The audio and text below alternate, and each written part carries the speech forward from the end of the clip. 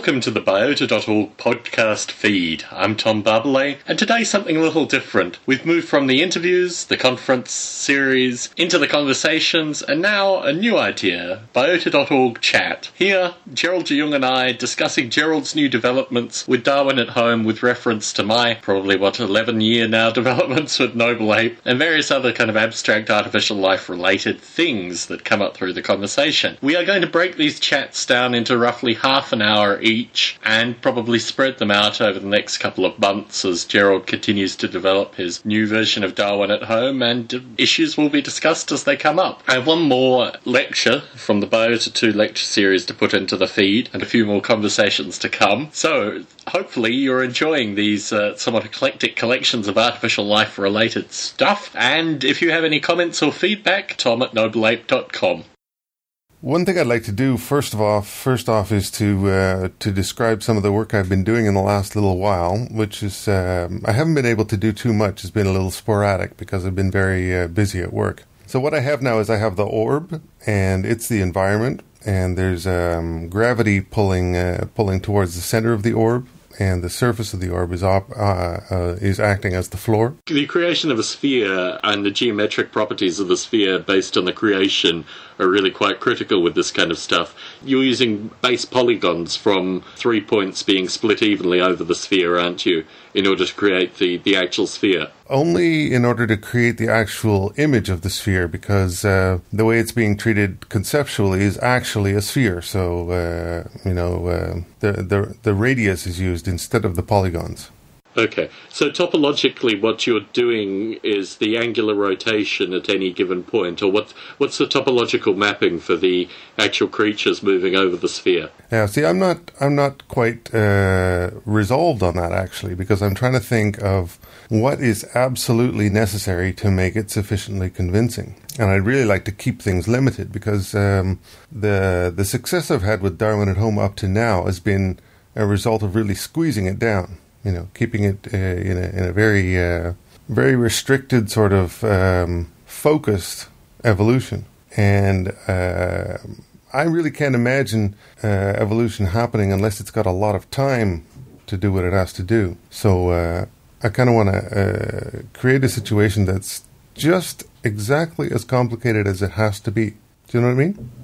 It's the idea of I'm reflecting currently on gene pool, but it's the idea of the Petri dish in gene pool that enables the creatures to mate and mutate in a relatively confined area.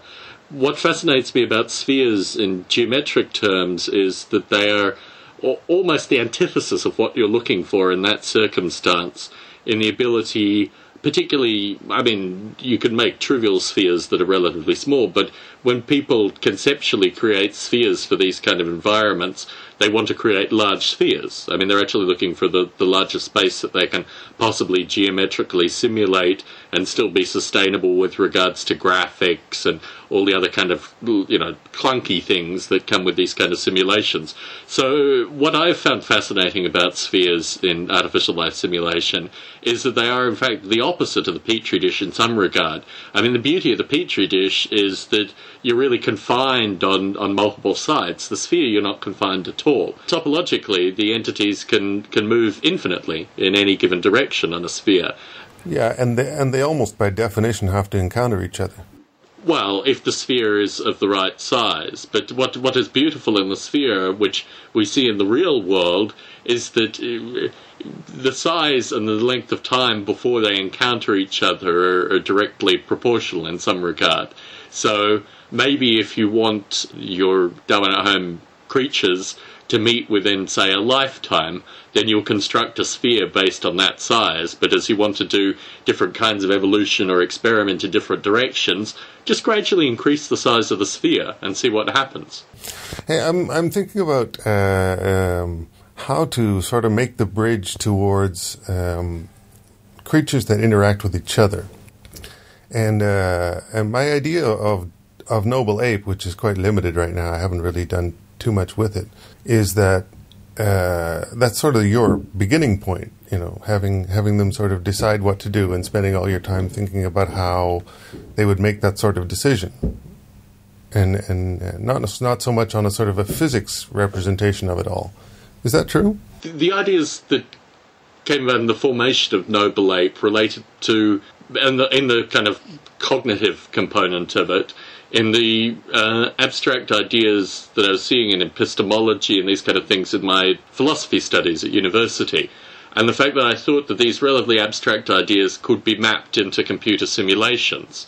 So what you see in Noble Ape is really, on one side, my interest in biology and physics and these kind of things, meeting, on the other side, my interest in philosophy and psychology and simulating these things. Do your creatures have a sort of a dialogue with each other somehow when they encounter? There is a communication interface which is currently very primitive. My aim is in two parts. Firstly, to empower advanced users to write their own to refine the communication interface to make the communication more meaningful.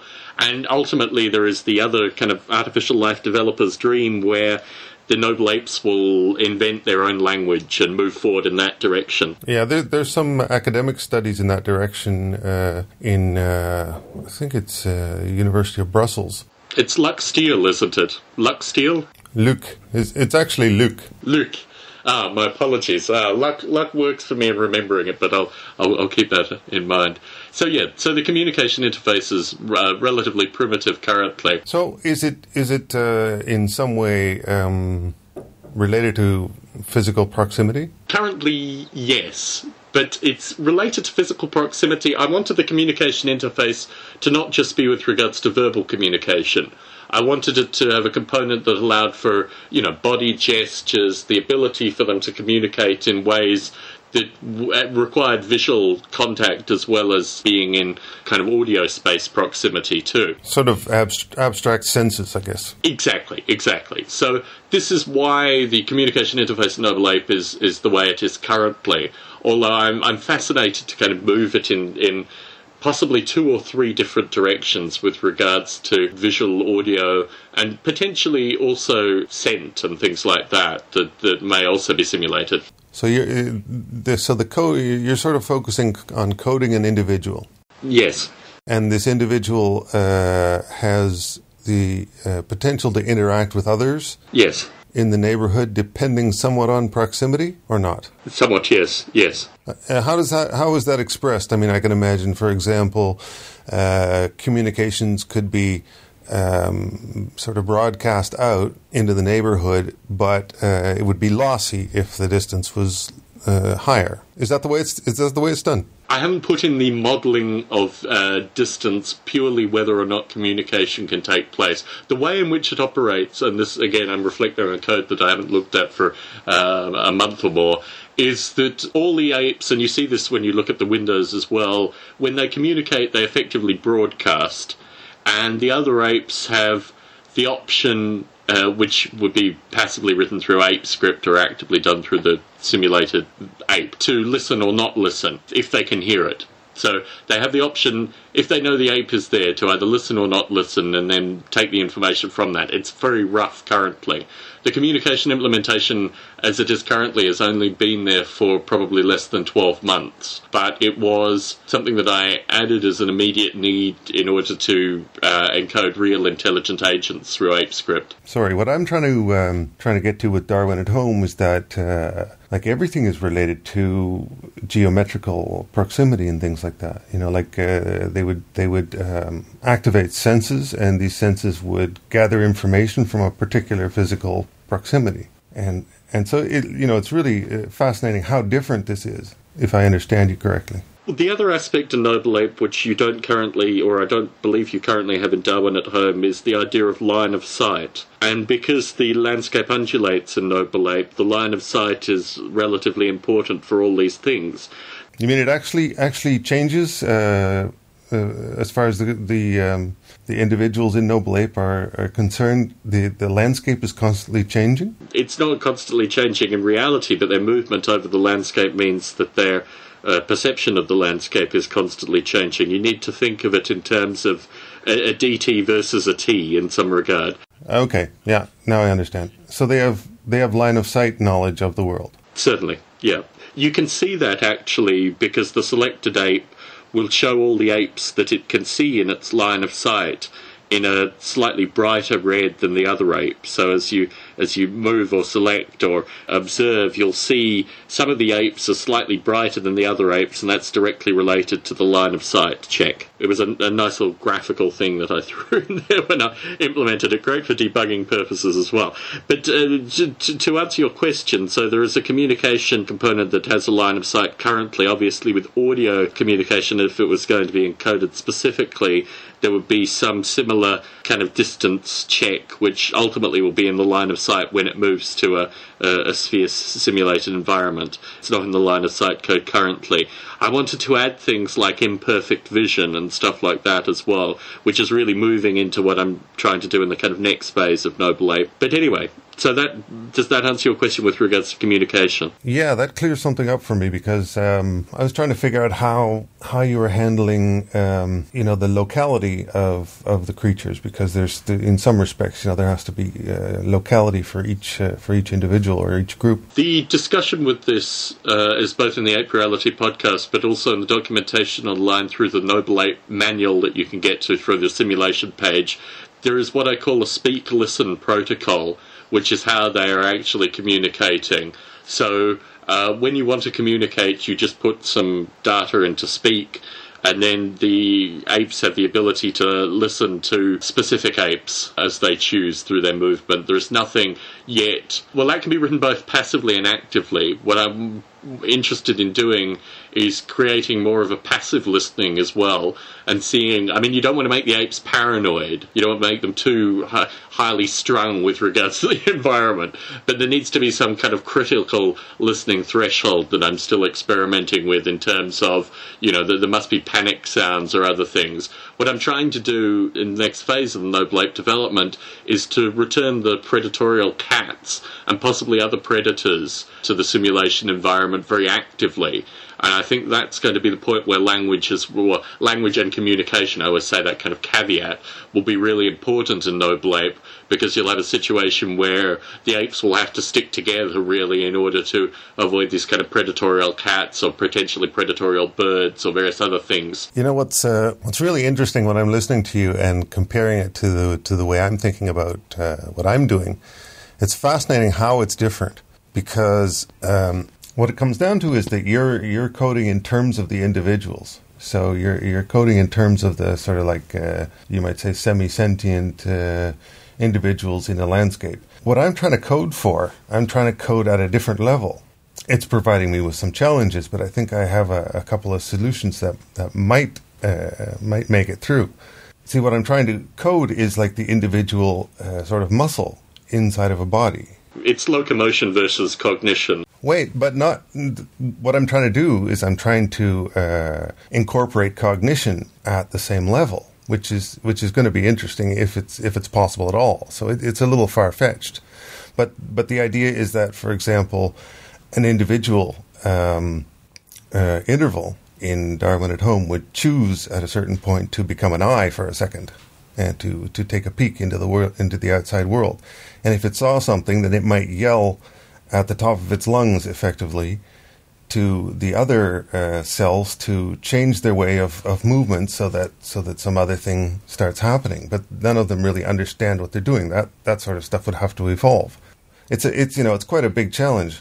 Yeah, I'm sure you appreciate stem cells and stem cell biology. And what fascinates me with the kind of new move of Darwin at Home is that you're creating digital stem cells, basically, that can become anything based on programming. Yeah, and what I would like to experience, for example, just for 1 second here, is to have sort of a larger and a smaller version of the same thing running on the same code, but so the code was effectively able to handle creatures of different dimensions. I have a few questions back to you with regards to the landscapes, because I think, aside from the psychology, philosophy, cognitive processes, whatever, and the biology, the landscapes was another thing that fascinated me with regards to the initial development, even prior to the development of Noble Ape. And it was something that was very powerful in my initial thinking about how to create a simulated environment. To date, the Fluidium Darwin at Home environments have been very flat, or curved, but effectively flat. And do you think changing the environment in some regard in a similar time frame to creating these kind of super stem cell creatures that build themselves would actually give more positive feedback, or are you interested in keeping the environment flat and just having a primitive gravity model initially? What's your thinking on that? Yeah, my thinking on that is that that might be a bridge too far. You know what I mean? I'm trying to get this coalition of cells idea of an individual to get somewhere by survival of the fittest, which is a very expensive trial and error process. So I'm trying to figure out a way to give it a goal that it might be able to reach, and I don't think navigating in a complicated environment is within reach. It's not necessarily navigation. I think my own fascination with aspects of artificial life is what comes out as an emergent property. And what I think would be really interesting with the stuff that you're doing is, rather than doubting the ability of emergence, and I don't want to kind of juxtaposition what you're saying with regards to the potential, but my feeling is that you should create as much chaos as possible and then see what comes out of the chaos, what evolves out of the chaos in some regard. So conceptually, whilst I appreciate your desire to create easily observable evolving systems in some regard, I think you will see amazing things come out if you move one step from that, move almost out of a comfort zone in some regard, and see what comes from a slightly more chaotic environment. I think what I've seen playing with Darwin at Home, both the intelligent design version and the previous version, if I've got the orders right, is the ability for people to come in and play with it and go away, and then come back and play with it and go away. And I think this is very powerful in terms of the kind of computational time and also the kind of interest that you've had so far. But just putting in a few additional factors, even slip coefficients, and changing the landscape a little bit, maybe meniscus landscapes and these kind of things, could create a completely different class of movers. Yeah, but Tom, keep in mind here that I've got this the fundamental principle of this whole thing is the at-home part. The idea is somehow I've got to figure out a way to have people at home running something on their PC actually contributing to the evolution process, because otherwise I don't have access to the computer power. Your concern here is the frustration component, that you don't want people to come to something that they're going to naturally get frustrated with and go away from quickly. What I put to you is that even by reaching the simulation part of your site, you already have a degree of users that are willing to contribute some of their time to play and interact and create, and you should utilize that energy to give them an environment where true Darwin at Home creatures may die, they may fail to climb hills, they may drown if you put fluid environments in, they may do all of these kind of things. I'll give you a noble ape example. Drowning the apes, actually physically taking them out in the water and watching them kind of flail around and eventually die, created a huge user group of kind of disgruntled university students when I first put out the Noble Ape simulation. And whilst I hadn't thought of it as an explicit feature, this was something that got a user base that I had never really thought about, and they tried to get their apes to swim better and these kind of things, and that became an additional game, an additional group of users which came to Noble Ape.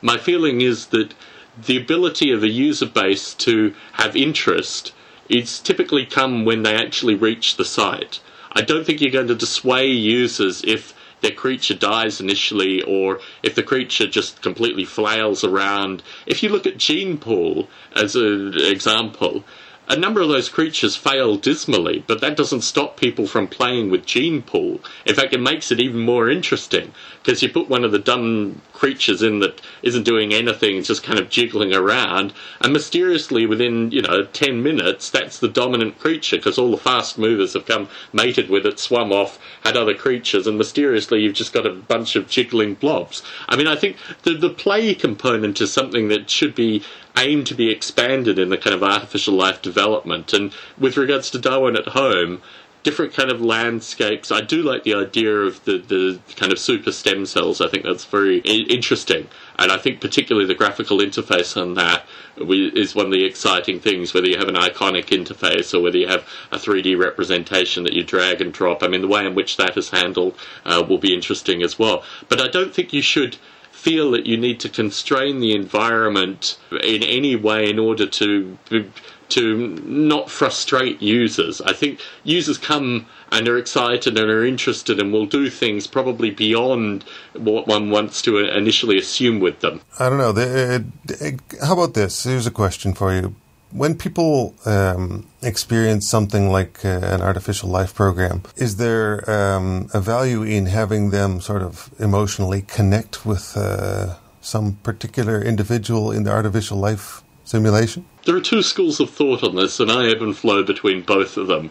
One says definitely yes, and this is the norm creature model, where having a bonding experience with them is one of the most important things in terms of them being cute and what have you. I think most people that use or download artificial life simulations, however, are probably in a kind of more abstract realm with regards to the way in which they interact with the simulation. Now, intentionally, when I created Noble Ape, I made sure that the entities within the simulation were named after or similarly named to real-world creatures. Obviously, they had no kind of physical, they weren't graphically modelled in that light, but I was very careful that everything that was simulated in Noble Ape had some biological connection in terms of reading biological text and things like that with actual world creatures, and the simulation dynamics I tried to adjust so they had properties that were similar to those creatures. But in terms of personal connection to an individual simulated entity, I don't know. I'm in two minds about that. It would need to be a really rich graphical environment in order for them to, and this is really what Will Wright is doing with Spore. And even then, the kind of playthrough is at most probably 24 hours worth of solid playtime, and then you want to construct a new one. So in that sense, I think probably even the most basic kind of gameplay artificial life user is still not going to be, married to their particular created entity for longer than probably 24 hours worth of play. So in that regard, I would probably move away from that thinking. Okay.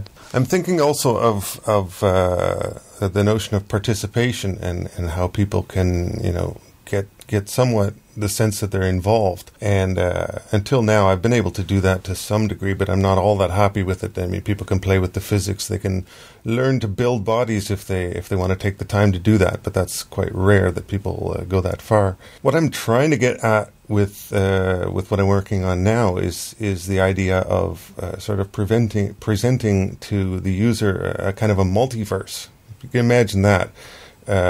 What I'm thinking of is sort of grabbing a chunk of the sphere and having that transported to the client. And on the client, what you would do is you would basically have chosen one individual or one coalition of cells as the one that you're going to evolve. And what you would then see is the environment of that one coalition. And you would see that coalition sort of appear in 50 different forms, all different mutations of the original. And they would all be traveling in the same world. It was like they're in the multiverse. Certainly. And the the participation would be people choosing which universe. So you'd have people sort of aiding the evolution in a way by choosing which universe is the correct one. And then the genes, the mutated genes of the one that they chose would be transported back to the server. Now, possible worlds and abstract movements through possible worlds are, although it's the kind of bread and butter for a lot of people that develop artificial life, for a general person, I think, is relatively abstract. I've not seen good examples in kind of popular culture of a decent explanation of possible worlds. So that is an interesting user interface in some regard, but I think probably what a user would be more interested in doing is take the kind of virtual pet idea in some regard. If you are marrying them to an individual entity, give them the ability in some regard to, maybe protect that entity or nurture that entity, but to give them, as you say, possibly a matrix or 50 different possible examples having moved through a simulated set of events that go in various set of directions through various possibilities is relatively abstract in some regard. It might not be. It depends on what level you're thinking of. I mean, you might be thinking of this on a different level than I am. I'm thinking of actual, what happens in the next 15 seconds on the world. That's what I'm thinking of. Okay, so in possible world theory, 15 seconds, unless there are bullets flying and various other things, don't give a lot of visual change. In Darwin at Home, that would mean they will have taken a number of bounds in particular directions. Okay, so this resolves down to how you describe time more than anything, because time has a very intimate connection with regards to a user, and you need to have some way of explaining what goes on in simulated time versus what goes on in real-world time. My personal sense is that 15 seconds worth of simulated time would need to be, even in terms of embryos and things like that, the original cell division, all this kind of stuff, you're talking about longer than 15 seconds, really. So I think 15 seconds is too small a time window to give people a list of possibilities. It's not a list of possibilities. What they're seeing is imagine if a person divided up into 50 different people, and then sort of started doing different things depending on the mutated behavior patterns of all these 50 different people. And eventually, the room would be filled with this individual in all these different forms with slight modifications in its behavior. It's sort of like, phantoms. Each one of them is different. But they're all in the same space. And I think it might be very interesting to see that and to be, as a participant, making your choice among those universes or among those different individuals. And it might be that, 15 or 30 seconds of the future would be enough, depending on what you saw them doing, depending on what exactly they can do in 15 seconds. I put to you that it would either need to be an extremely fast... I mean, we're talking about 15 seconds of real world mapped into simulated time, but I put to you that 15 seconds, unless it was an environment that was a war zone or an environment that where the cell reproduction was occurring very quickly. Or a very tiny environment.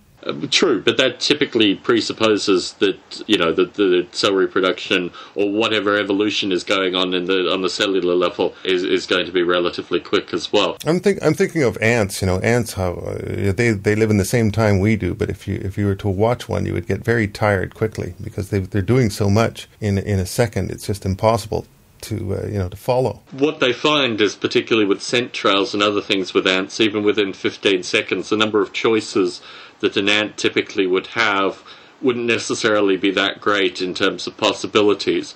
Oh, it would. Sorry, it would be if you were talking about the decisions that the legs were making. Okay, I don't know. I mean, if the decisions are in some way centralized and based on scent, true. I mean, the ability to put a leg down or up or move it sideways or what was going to be occurring in those terms. Well, I'm sure someone who is a specialist with regards to ant locomotion may disagree that there is in fact more automation or more perception of automation than we would allow for. Tom, just imagine zooming in. Imagine going up to this ant colony and zooming in with your tiny little camera on an ant and watching it for 15 seconds.